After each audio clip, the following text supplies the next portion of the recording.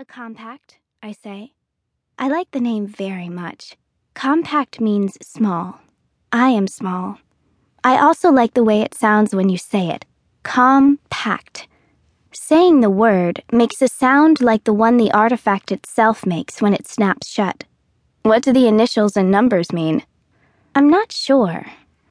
I run my finger across the letters ACM and the numbers 1940 carved across the golden surface. But look, I tell him, popping the compact open to show him the inside. A little mirror made of real glass and a small hollow where the original owner once stored powder for her face, according to Grandfather. Now I use it to hold the 3 emergency tablets that everyone carries. 1 green, 1 blue, 1 red. That's convenient, Xander says. He stretches out his arms in front of him, and I notice that he has an artifact too. A pair of shiny platinum cufflinks. My father lent me these, but you can't put anything in them. They're completely useless. They look nice, though.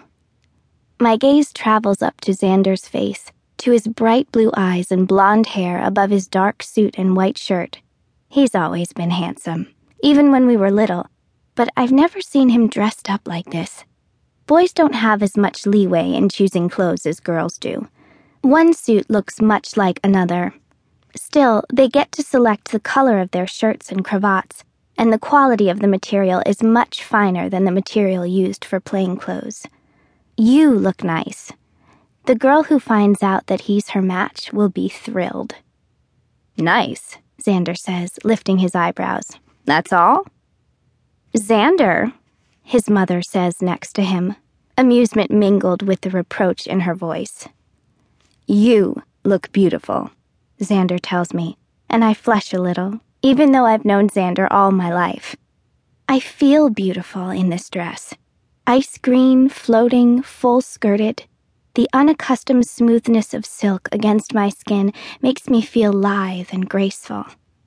Next to me, my mother and father each draw a breath as City Hall comes into view, lit up white and blue and sparkling with the special occasion lights that indicate a celebration is taking place.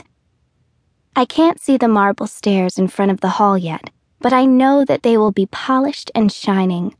All my life I have waited to walk up those clean marble steps and through the doors of the hall, a building I have seen from a distance, but never entered.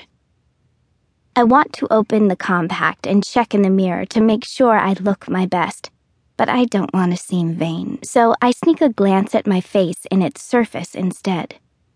The rounded surface of the compact distorts my features a little, but it's still me. My green eyes, my coppery brown hair, which looks more golden in the compact than it does in real life. My straight, small nose, my chin with a trace of a dimple like my grandfather's. All the outward characteristics that make me, Kasia Maria Reyes, 17 years old exactly.